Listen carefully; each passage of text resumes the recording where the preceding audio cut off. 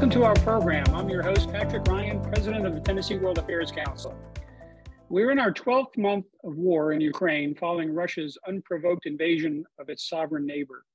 In that time, we witnessed attacks and war crimes against the Ukrainian people, against their cities, transportation infrastructure, the energy grid, ports, and schools. The World Economic Forum said last summer 6.6 million Ukrainians had fled the country, 3.5 million to Poland alone. Of those, 94% were women and children. Today, we will discuss the humanitarian impact on Ukraine of President Vladimir Putin's and Russia's ruthless campaign. I'm pleased to introduce our guest today from Kyiv.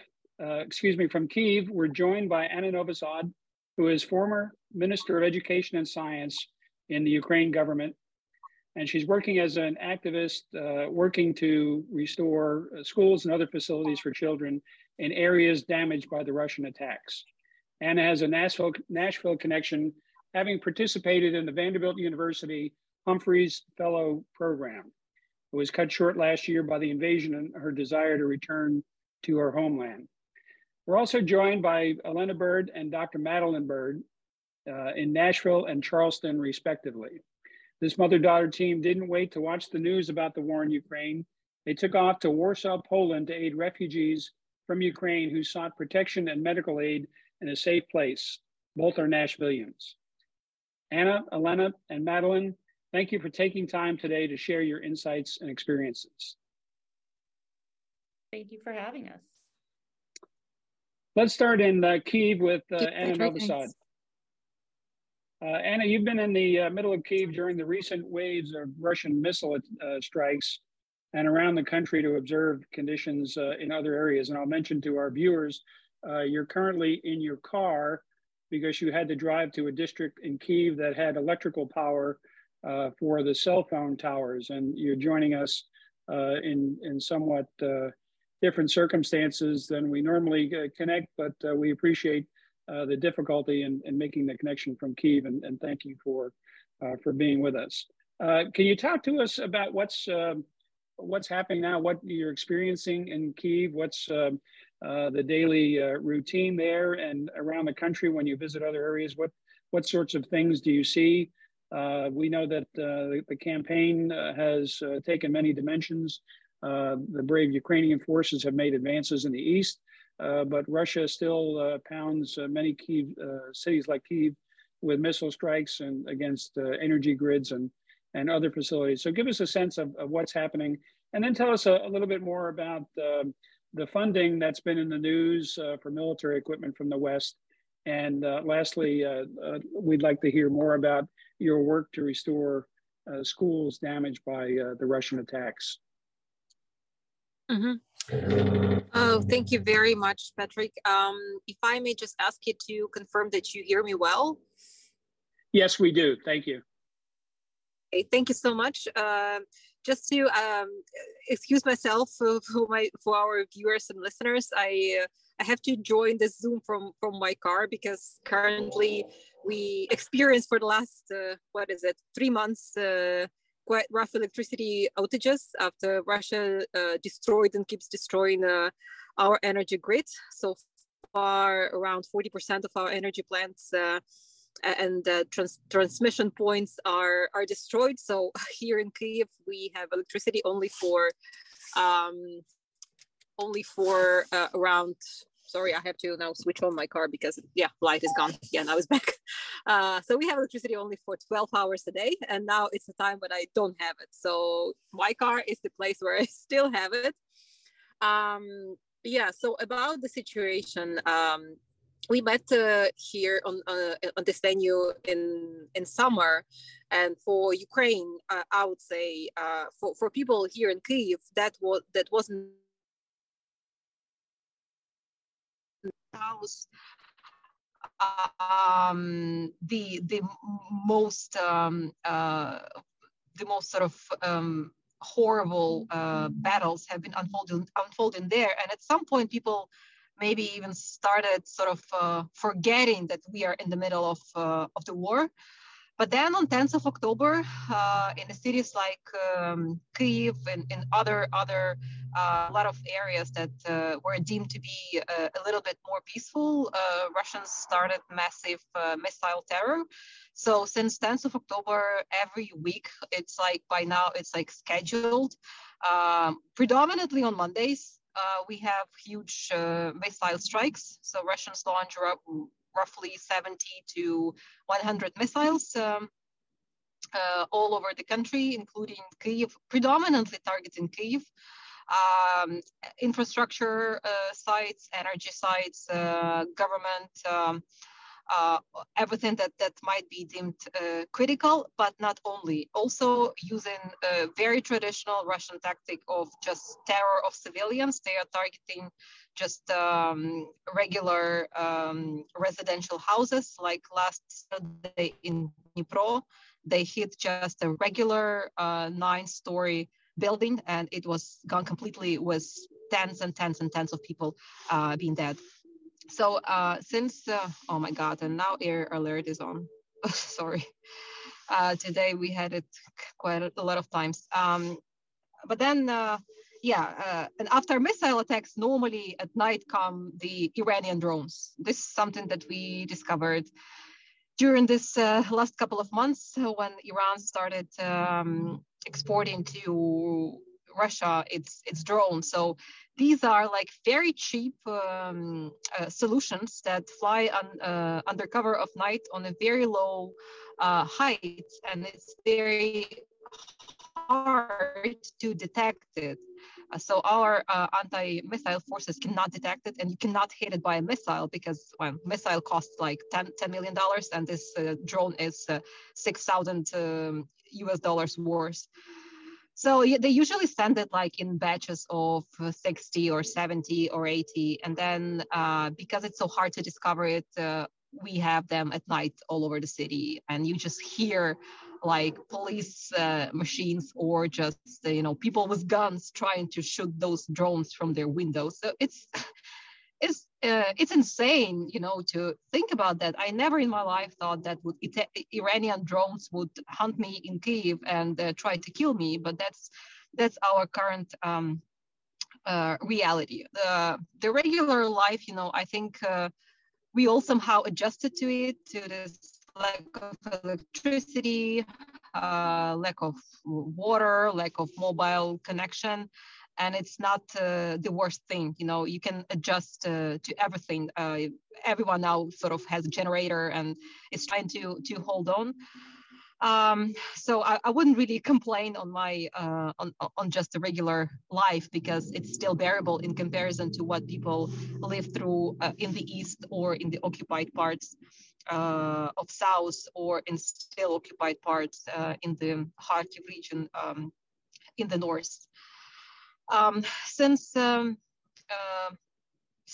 would say August or end of July, Russia has been trying to completely invade and completely occupy the eastern parts of Ukraine, Donetsk region, Luhansk region, and there is not very large city of Bakhmut. It's a city that before the full-scale war, had a bit more than 50,000 inhabitants. We now call it the Castle Bakhmut because Russians have been trying to overtake it since August. They still can't do it. The city is completely gone, like hundreds of cities. But for them, it became sort of like a symbol that they have to overcome. And so by now, Russians have mobilized and drafted for the last months as more than 300,000 new soldiers that are already fighting here. And soon, as our intelligence says, they are about to mobilize, as they claim, 2 more million people. So 2 more million Russians we expect over the course of the next year in our soil. So it sort of leads me to answer about the general mood. General mood here is that we are still happy and grateful that we have no electricity, no water, no mobile connection, but we also have no Russians here in Kyiv. and in a lot of cities of Ukraine, and it's a huge part. However, we are all cognizant of the fact that the worst is yet to come. And I think everyone is preparing for the worst. Everyone is preparing for the huge battle in spring, because it's now obvious that Putin will not stop, and just those bits of territories that they still keep are not enough for them. And this newly mobilized, newly drafted waves of Russian soldiers will just come and come and come and come. I have so many friends on the front line in the east, and they say like, obviously they are better prepared. In many occasions, they have better weapons by now, but there's just endless mass of Russians. So it's basically, if those of you who listen who remember what was happening in the Second World War, it's been General Zhukov and tactic just to sort of send this millions of Russian, Ukrainian, Belarus, Jewish soldiers, and just try to overcome German Nazi was just blood and millions of dead corpse. So this is again happening on the same in the same territory in the same regions, and this is again Russian tactic. So this just leads me to the point that we are all preparing for the worst. We are all preparing that all of us at some point, if not tomorrow or next month or next half a year will be drafted for in different roles, because it's just a matter of calculation. We Ukrainians are ending sooner than Russians. We are only 35 million by now, and Russians are 170 something million, right? So it's not very comparable. And that leads me to my last point on the war itself, is that for us, the only way to survive, and for us, the only way to survive is to win, right? And the only way to win is to win next year and to have a complete victory. Complete victory means that all Russian forces have to retrieve from Ukrainian territory, including Crimea. In other case, this will be an endless war that we will, and if it lasts for years, we will definitely lose it. And then it will be a situation, if you can imagine, like living to Hitler occupied Denmark or occupied Netherlands or occupied Norway, that would be the same story. So having said that, I am really grateful to your administration and your bilateral support from the both parties that you have provided to us the Patriot anti-missile system, because only system that can protect us from ballistic missiles. Ballistic is something that you cannot shut down with regular anti-missile weapons. Ballistic is something that reaches where I am in roughly 3 minutes from Belarus. It already happened during the last few days. And just today, an hour, I think, before this meeting, President Biden announced that the US will provide the Abrams tanks and Germany will provide new German tanks as well. And for us, it means that we have a hope and a chance to have a huge counterattack in spring and to finish this war in 2023. But this war would only be over when there is not just peace, but when there is justice and peace. Because without justice, we will, we will have the same war but maybe in 5 to 10 years time. And a few words on what I do. So last year, the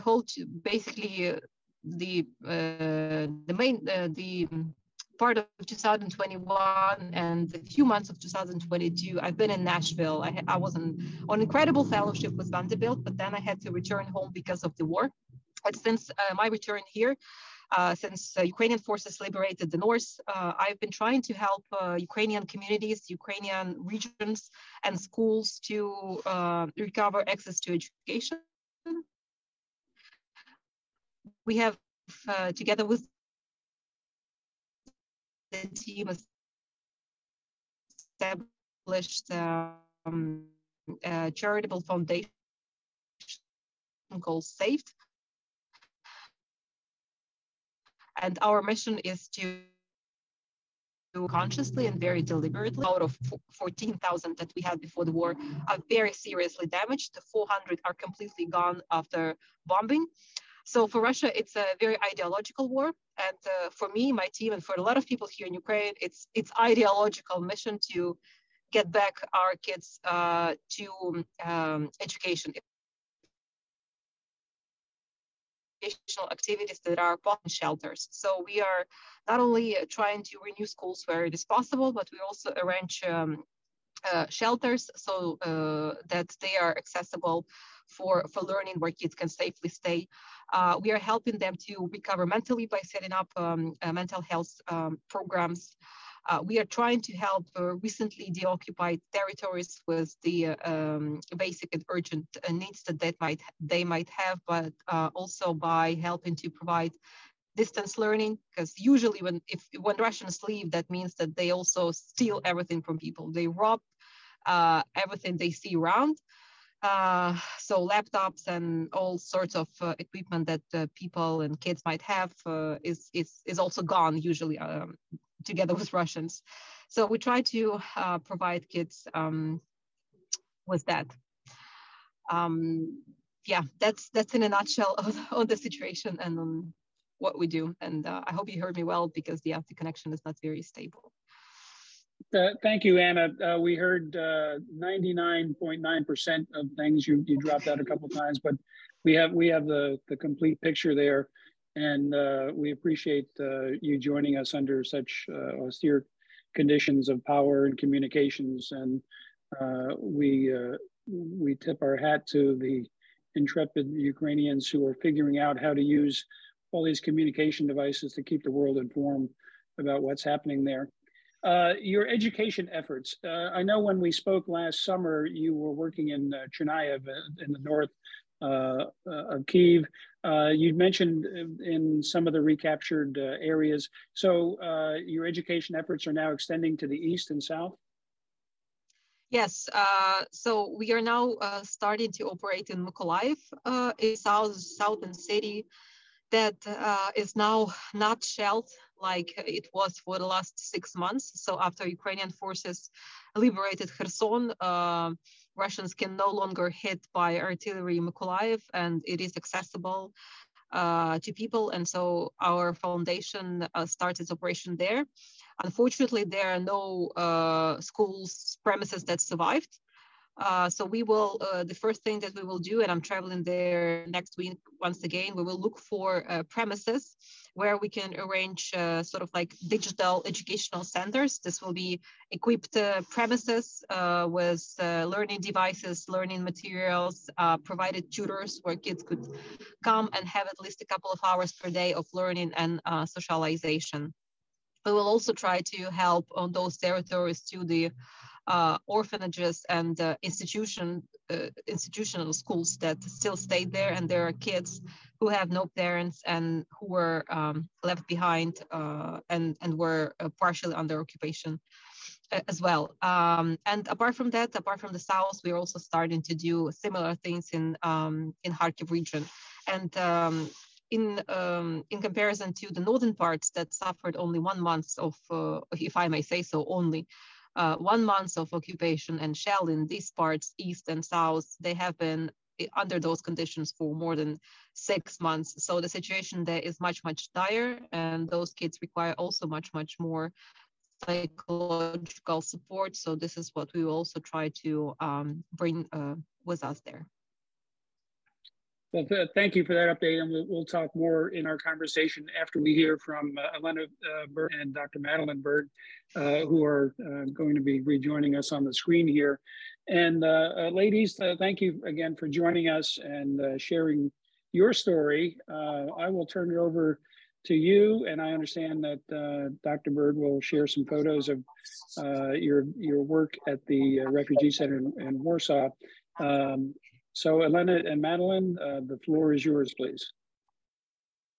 Thank you. Hey, thanks, Pat. Thank you so much for having us on your program. Anna, we can't even imagine, as we sit here in the comfort of our homes, what it must be like sitting in your car in the freezing cold with no internet essentially at all. So thank you. Madeline and I are going to just share with the group some slides of our experiences. It'll give you just a little bit of an overview. Madeline and I went to Poland, when the war first broke out, of course, it was February 24th. We went at the beginning of March. And we went primarily because we felt a real calling. Honestly, I felt a particularly strong connection with Ukrainians, even though they're on the other side of the world in some ways from where I grew up. But I am Cuban, and I had to experience, unfortunately, the Fidel Castro regime, communist regime, and fled Cuba as a refugee with my family. So I understood a little bit about the potential plight anyway of the refugees. I really, neither Madeline nor I could imagine these experiences or these conditions that we saw. This is the Modlinska Expo that you've been seeing pictures of, which was one of the biggest refugee centers in Poland. It still is. We saw anywhere from 5,000 to 6,000, 7,000. Sometimes people would come on those buses being brought in from the borders, the Ukrainian border with Poland. Of course, the main country that Ukrainians came to after the war was, in fact, Poland. I guess there were obviously different places that they went to as well, Romania and other countries, but we saw the majority in Poland and Warsaw specifically. So this is I can just the give refugees them of the first couple of pictures, and then my mom will talk about more of our experiences as a whole in a second. But just so you have a picture, because as they say, a picture tells 1,000 words. This is the refugee center that we ended up at. These are just some pictures of some of the rooms in this absolutely enormous warehouse. So there were somehow dozens of rooms like this filled with beds, as you can see. And here are just some kids in the refugee center. And then, as my mom mentioned, so this is just a small, tiny example of some of the refugees who were coming in straight from the border. So these yellow and red buses are the Polish government buses, which would basically go to the border crossing points, and then they'd need to take the refugees somewhere.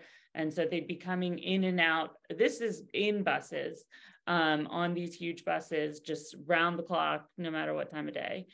And when we first went to this center, we were at first asked to help with sorting some supplies. So supplies and just all kinds of things were donated in these huge, huge boxes and just kind of dumped in various places. And these the crates that you can see in the bottom right are actually, those are all full of medical supplies and medicines that have just kind of been brought in from all over the world. And since I am a doctor and have a master's in pharmacology, it just so happened that someone there asked us if we have any experience with medications. And I was like, yes, why I do. And so we ended up assuming the job at first of sorting medications and basically creating a pharmacy for the On Point, what they call medical point. So here are some pictures of us.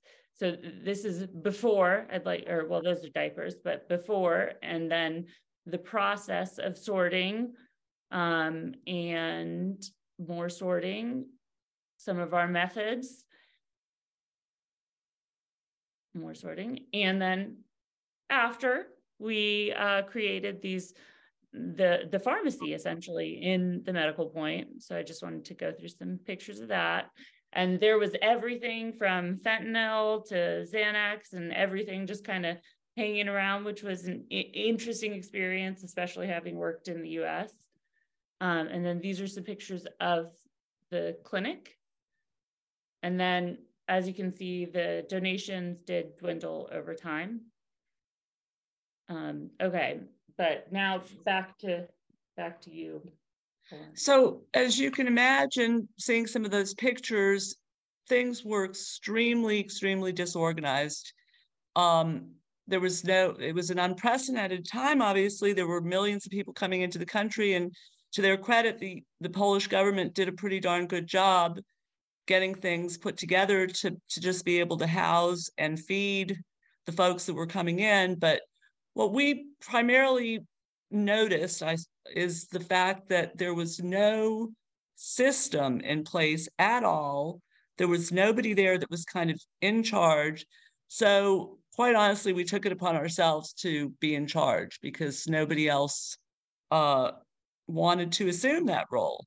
So as Madeline showed you with the warehouse filled with medical supplies from all over the world, they had no idea how to accomplish the task of getting all those medical supplies from Spain, from France, from Germany, from England, frankly, the United States didn't have all that much stuff that they sent in that batch anyway, but we noticed, in fact, that the United States was less represented than other places in general, which was a little bit confusing. I'm not really sure how that happened. We never could quite understand why other countries were so well represented and the United States wasn't. But in any case, you can see all the flags from the different countries that were there trying to help. The people checking in, the refugees checking into the center were aided by the UK government, Belgian government, Canadians, Spanish, but no US was there. But in any case, we tried to put ourselves in a position of,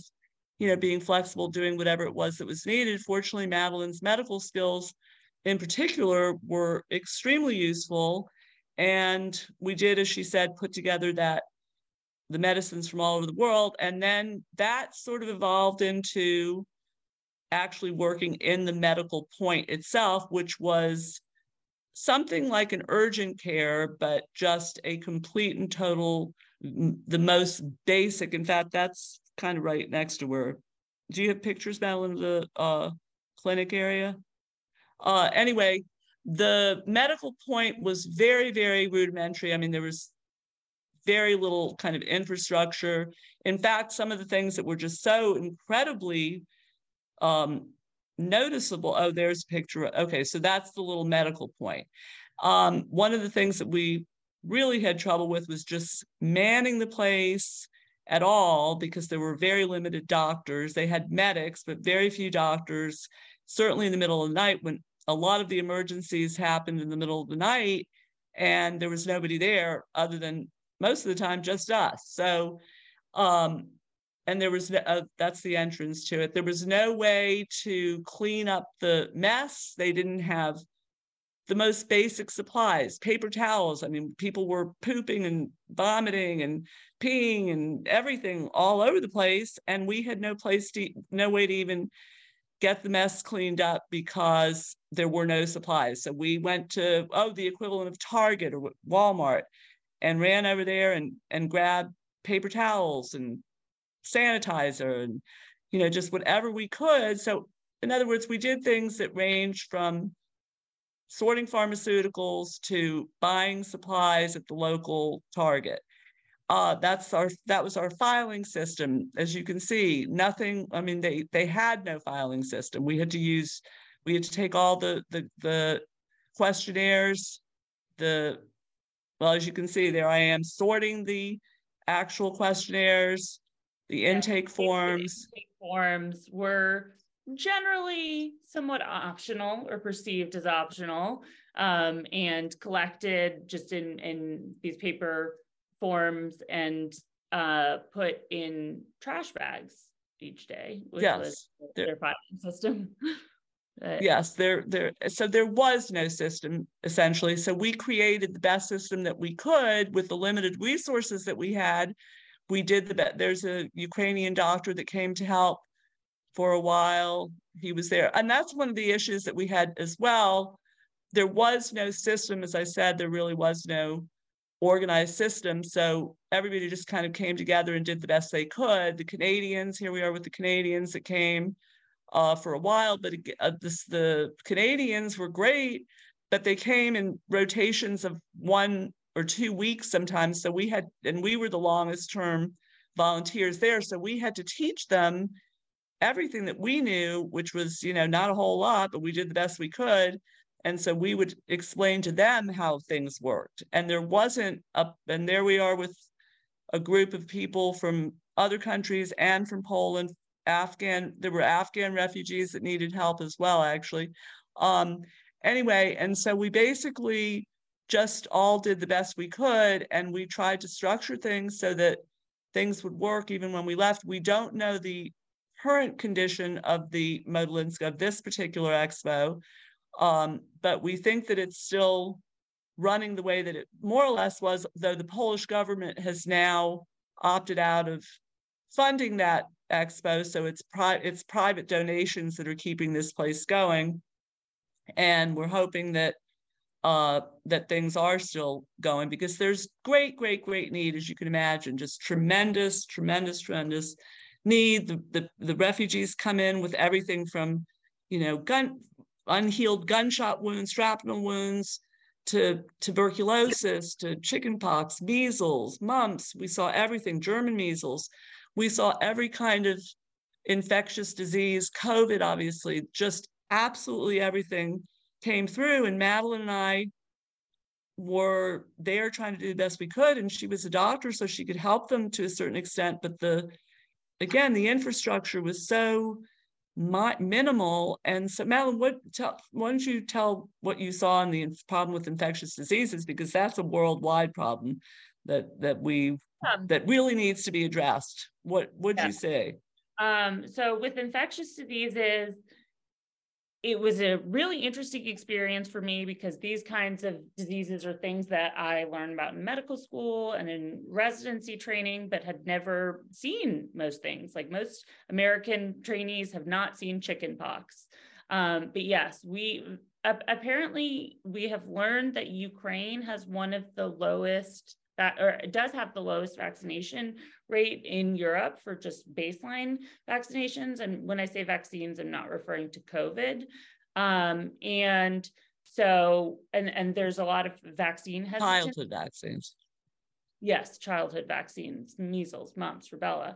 And so we actually ended up seeing quite a few cases of chickenpox. There was a major chickenpox outbreak, mumps, and measles. And the scariest part about it to me is like the kids that we saw ended up doing okay.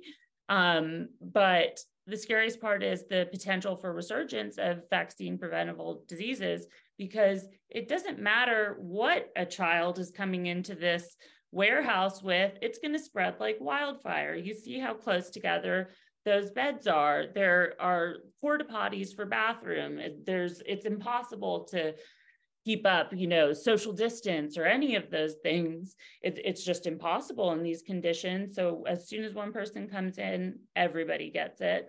And then we have all of these embassies that are helping people relocate all over the world. And there was really no monitoring of who was sick and who was going where.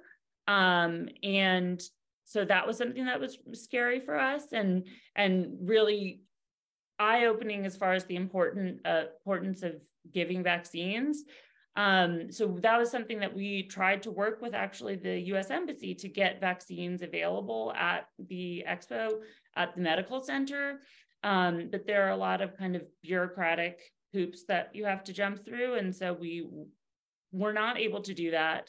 But that is something in the future that we would love to do, because there's this catch-22. Poland requires that you have vaccinations for the children to enter schools, et cetera. And at the same time, they make it so difficult to get a vaccination over there, because it's required to be given by a physician, while in the United States, we usually have like a medical student can give it to you, or certainly a nurse. Administering a vaccine is something simple. So we noticed a lot of like small, simple gaps that need to be filled, and are still working on how to address some of those things. Elaine and Madeline, I understand that you're planning to go back to Poland and continue working. Will you be going back to this same facility, or are you going back to another situation? We've been in actually, Pat, several different facilities till we finally kind of landed permanently, it seems, in this one, the Modelinska Expo. We will definitely go back to this one. There's some other facilities that are kind of offshoots of this facility, because what the government is trying to do is get people out of these giant refugee centers and have them get into some sort of more permanent housing. There are sort of halfway houses almost, if you can look at it that way. Is some of the people that were in this Modelinska Expo went to a different place, or went to several different places, ones in which we also helped, but this was our primary location.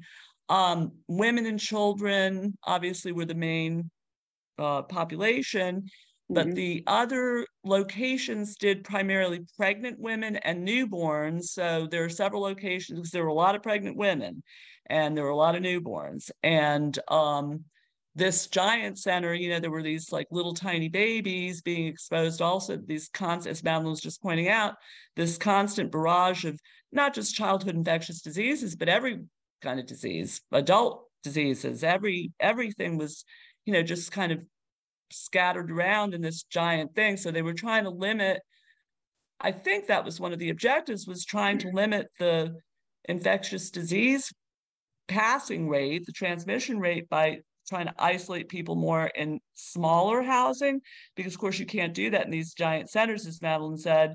You diagnose somebody with chickenpox and then they just go right back out into the 5,000 strong group. What was your sense of the scale of the refugee situation? We understand that, and these are out of date numbers, but 3.5 million refugees from Ukraine were landed in Poland alone, and we spoke with the Irish ambassador last week, and 30,000 Ukrainian refugees are in Ireland.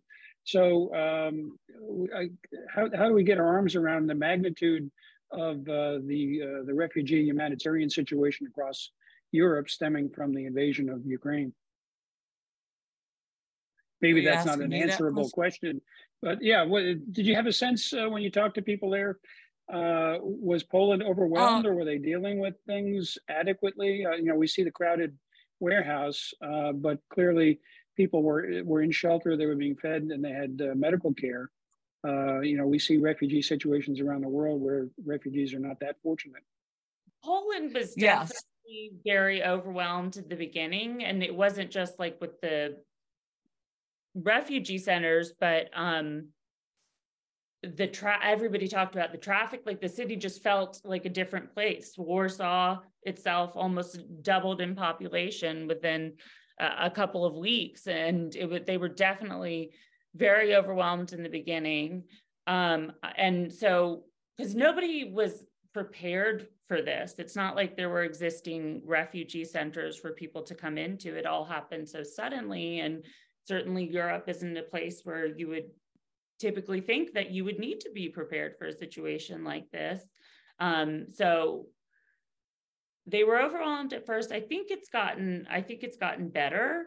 And the government did a great job responding. Like the first refugee center that we worked at was originally an ice skating rink, and the ice skating rink just became one of those warehouses with beds.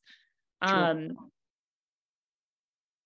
I think that it's gotten better, and that the country is more prepared now for incoming people. But at the same time, it's tough because kind of international interest is dwindling, and people are still coming. We sense that anyway. Yeah, we don't know that it is, but we had a sense of less interest over time, and certainly things got better, I would say, during the time that we were there, which was about 7 months worth overall. And at the beginning, things were utterly chaotic in the city itself, and the railway station, and every place was just completely overwhelmed. But I do think that the city did seem to get back to normal probably a few months later, and it seems pretty normal now. When we just left, it seemed relatively normal.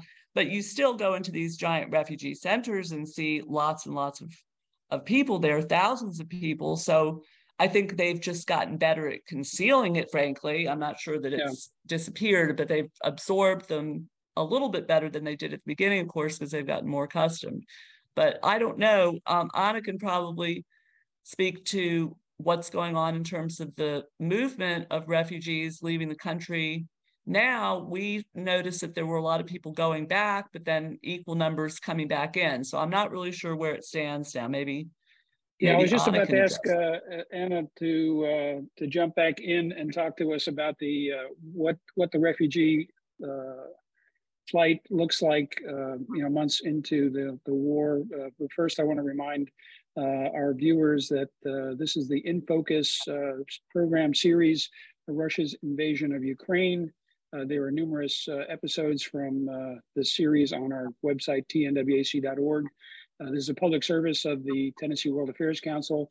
If you appreciate these kinds of programs, take a look on the website, tnwac.org, to become a member of the council or support us with your donation.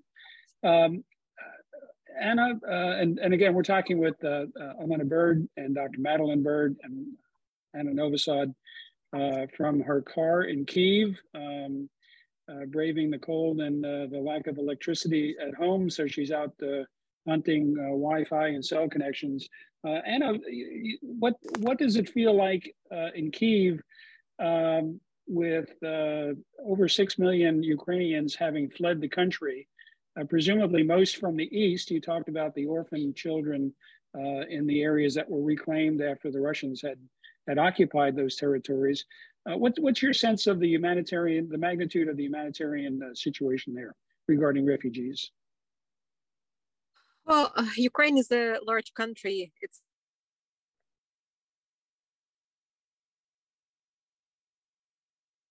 scale invasion of Russia. We had roughly 40 million people, right? So it's hard to put the same tag on every region. Here in Kyiv, I would say that it still feels like around 30% of people have left, or maybe just a bit more. However, obviously in the rest of the cities that have been either shelled or have been under occupation, the situation is very different. Here in the north, in Chernihiv, it's a large, pretty big city in the north. I would say they had before the war 250,000 people. Now they have roughly 190,000 people. But of course, the war situation is further to the east and to the south. There are a lot of towns, large towns and villages that are just completely void. People have left those either during evacuation periods or after liberation, because those territories are unfortunately not livable, and that situation is caused by so many factors.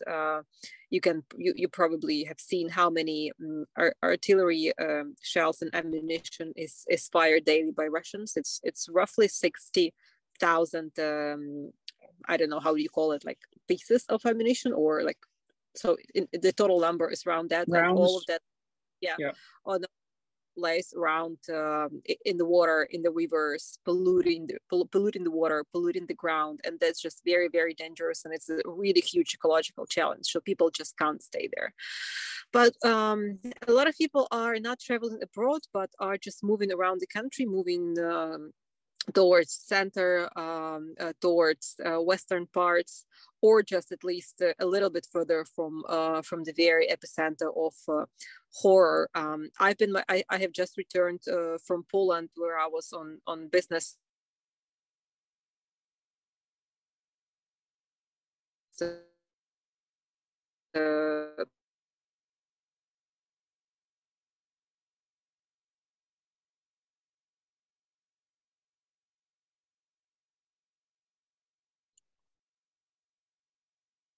purpose, and here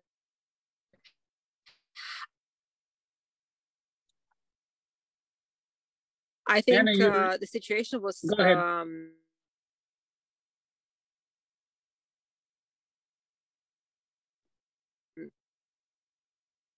Anna, your signal is having a little trouble. I'm going to pass a question from one of our attendees. For instance,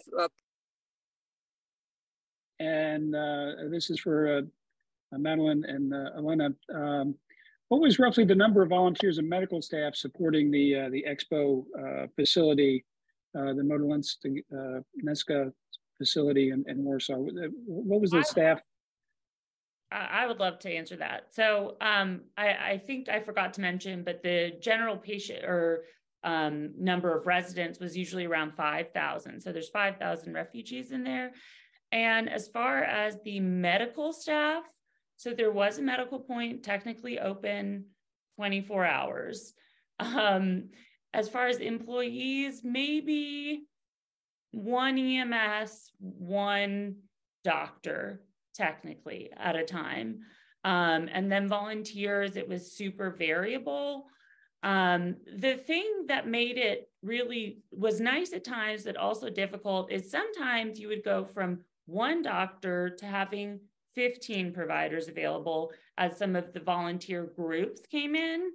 And so that was a challenge, because those people, it's great to have so many numbers, but they also were only coming for a week at a time. So we found that difficult, because as soon as they're starting to get to know the system, they're out, and then another group comes in.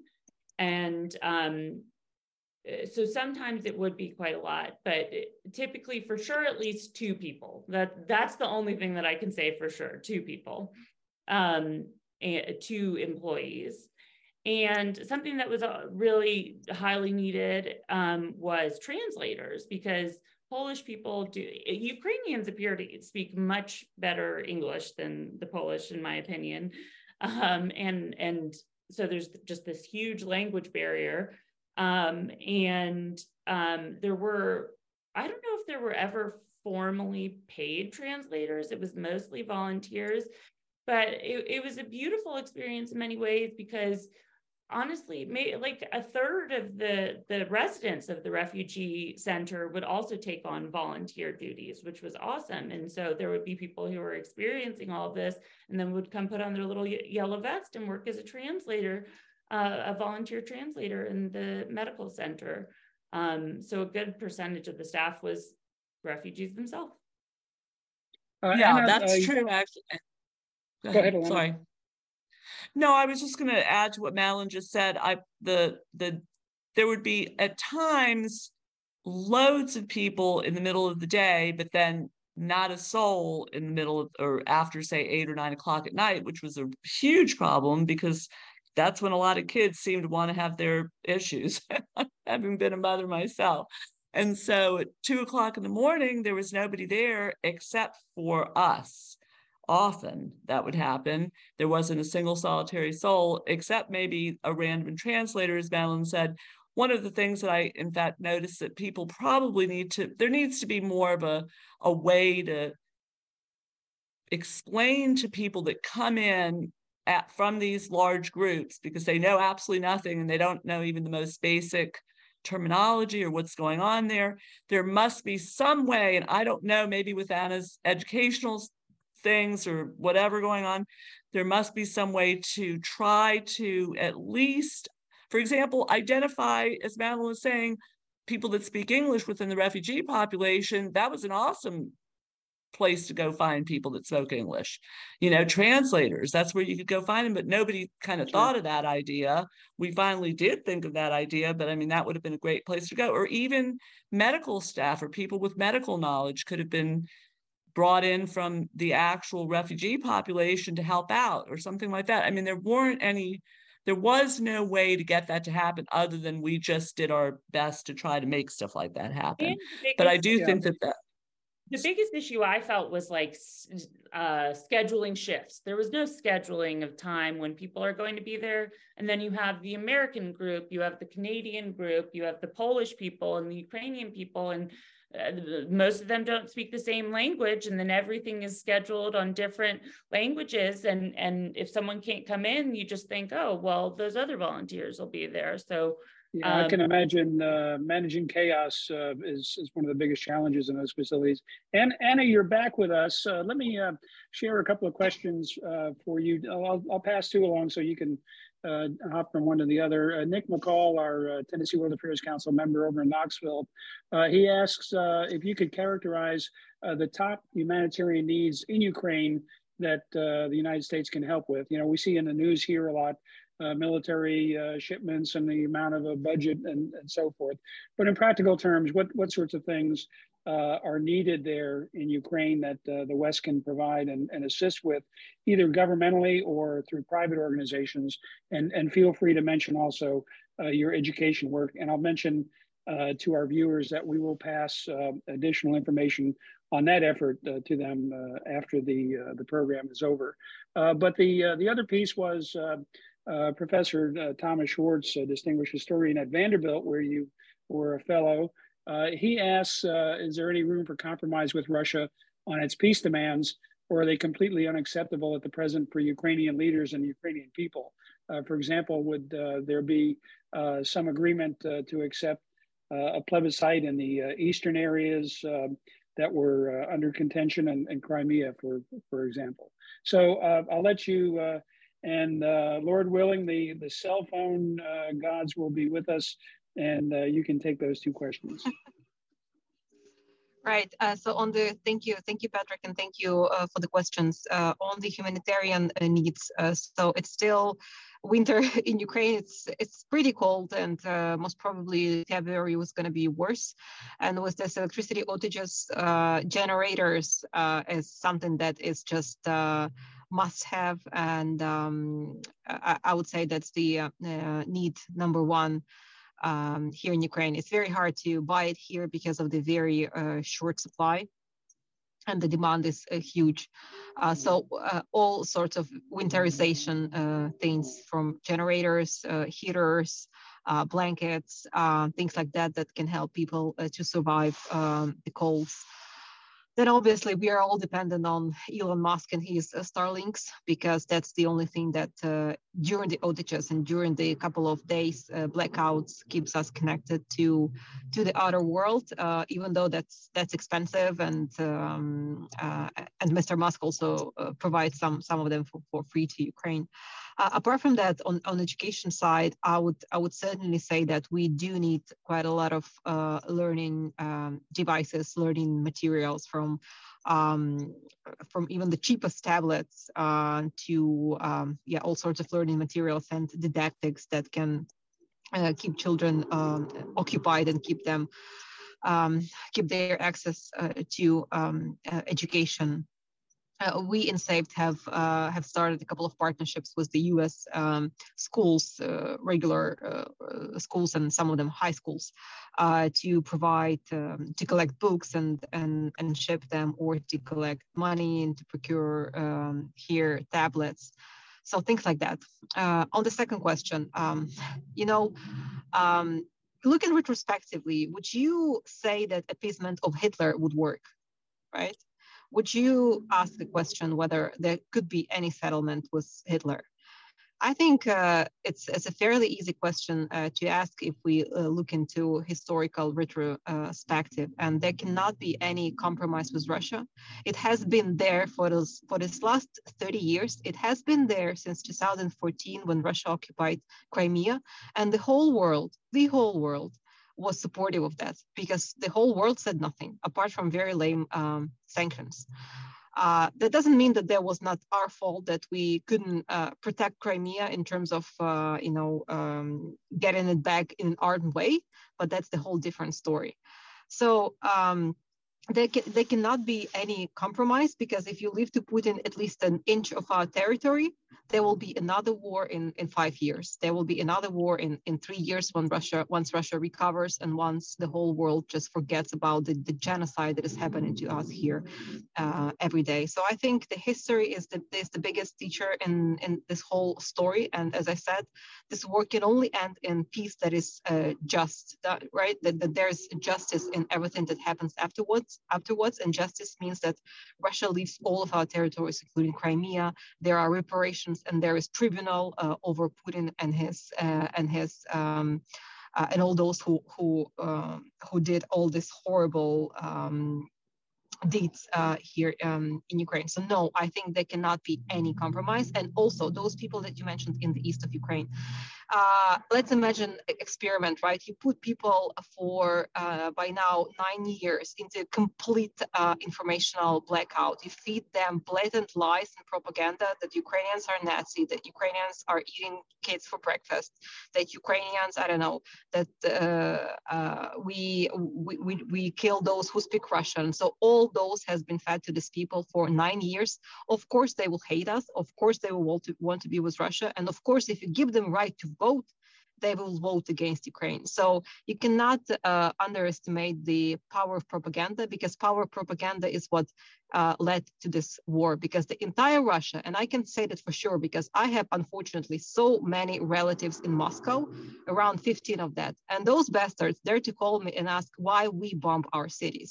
why we kill our people, right? Because these people, despite being ethnically Ukrainian, they believe in what they are told over Russian TV. And the same thing happened to people in the east of Ukraine. And the same thing happened to people in Crimea. And once these territories are back, I'm pretty sure that they cannot have a right to vote for next 10 years or next 15 years. And there has to be a strategy of reintegration of these territories, because it's a matter of our political survival state. Anna, thank you for that. It's a powerful testimony to what's happening in Ukraine and the international situation. We're close to running out of time. What I'd like to do is ask each of you to take about a minute and share your closing comments, your reflections on your experiences, and on behalf of the audience and the Tennessee World Affairs Council. Thanks not just for your insights and perspectives, but for being on the ground, helping as best you can your fellow humans deal with this catastrophe of the making of the Russian government. Elena, and then Madeline, and then Anna, if you could take a minute each and provide us with your closing comments. Thanks, Pat. I guess my major closing comment would be there's just vast humanitarian aid needed, medical aid, just general humanitarian aid. And I would hope that people would respond by trying to get to the right place to give that kind of aid, which is a complicated problem, by the way, too, because there were a lot of sketchy characters over there. You don't know where your money is going sometimes. It's one of the reasons we wanted to be on the ground, because we could see where our money was going. We knew exactly where it was going. And I think that if people could try to put together some sort of a network of reliable sources of information that can tell you where your actual donations are going, that would be incredibly helpful too, because there are a lot of people, these situations bring out the best of humanity and the worst of humanity, sadly. And there are people that do take advantage of the situation, but there is just tremendous need.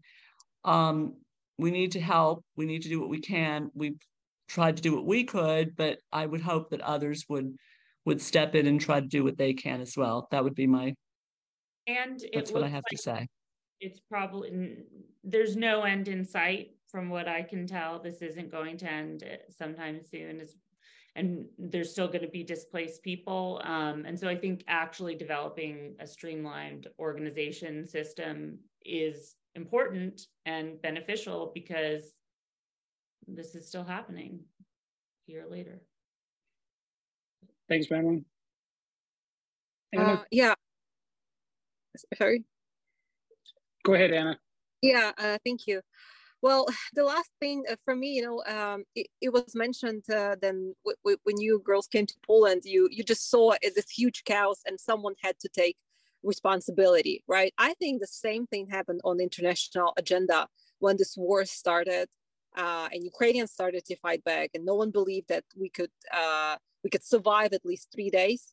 And it was the United States of America who took responsibility on international community to stand against Russia and stand against this horrible war of not only Putin but of the whole Russian people who support it predominantly. So I just want to say thank you for all your support to all people of United States. You cannot even imagine what a huge support and gratitude is here to the United States. And today, right now, probably my friends just texted me, everyone, those tanks being sent to us. And a few weeks ago, we had this Patriot anti-missile system thing. And for us, it's not just, some hype thing. We understand that this is something that will protect each of us every day against someone who wants to come here and just erase us as a nation. I see here a lot of people who are, predominantly I see here only people who are willing to walk as long as they can, and then as long as it's needed, right? So for us, this war is like that. We will fight it back as long as we can, and then as long as it's needed, but we count on the support of those who are sharing our values for freedom and the ability and right to choose ourselves the lives that we want to live, that are free, just, and also democratic. So thank you very much once again, and thank you very much, Nashville. And Nashville, last thing, Tennessee has this motto of being the volunteer state, and I think this is something that we share quite in common with Ukraine, because Ukraine has turned into one huge state as well. Thank you very much for listening to us today. Anna, Madeline, Elena, thanks so much for your time today to share these important stories with our audience. And again, we appreciate everything you've done on the ground there. This is our In Focus, Russia Invasion of Ukraine. It's a series that we started a year ago. You can find more from this series on our website, tnwac.org. And while you're there, please take time to become a member of the Tennessee World Affairs Council. We're an all-volunteer organization based here in Nashville, and we appreciate your support as members and your donations to make these programs possible. We'd like to thank our partners, the Nashville Area Chamber of Commerce, Belmont University, Pinnacle Financial Partners, and all of our members who support our work. You can find a recording of this broadcast to share with your friends on youtube.com/TNWAC/videos, and also on our tnwac.org website. Please share this program with others. When you are on the YouTube site, please make a comment, give us a thumbs up so we get more people coming to the site and back to our program. So we appreciate it. And as Nick McCall just put in the comments, Slava Ukraini. Anna, you and your countrymen are in the hearts of Americans, and we're proud to be able to do any little part we can to help. Elena, Madeline, thanks for representing Nashville, the volunteers in such a stunningly successful fashion, and best luck when you go back and continue your work. That's it. I'm Patrick Ryan, president of the Tennessee World Affairs Council. We appreciate you joining us today, and we look forward to upcoming programs that you can find on our website. Thanks, everyone. Have a great day.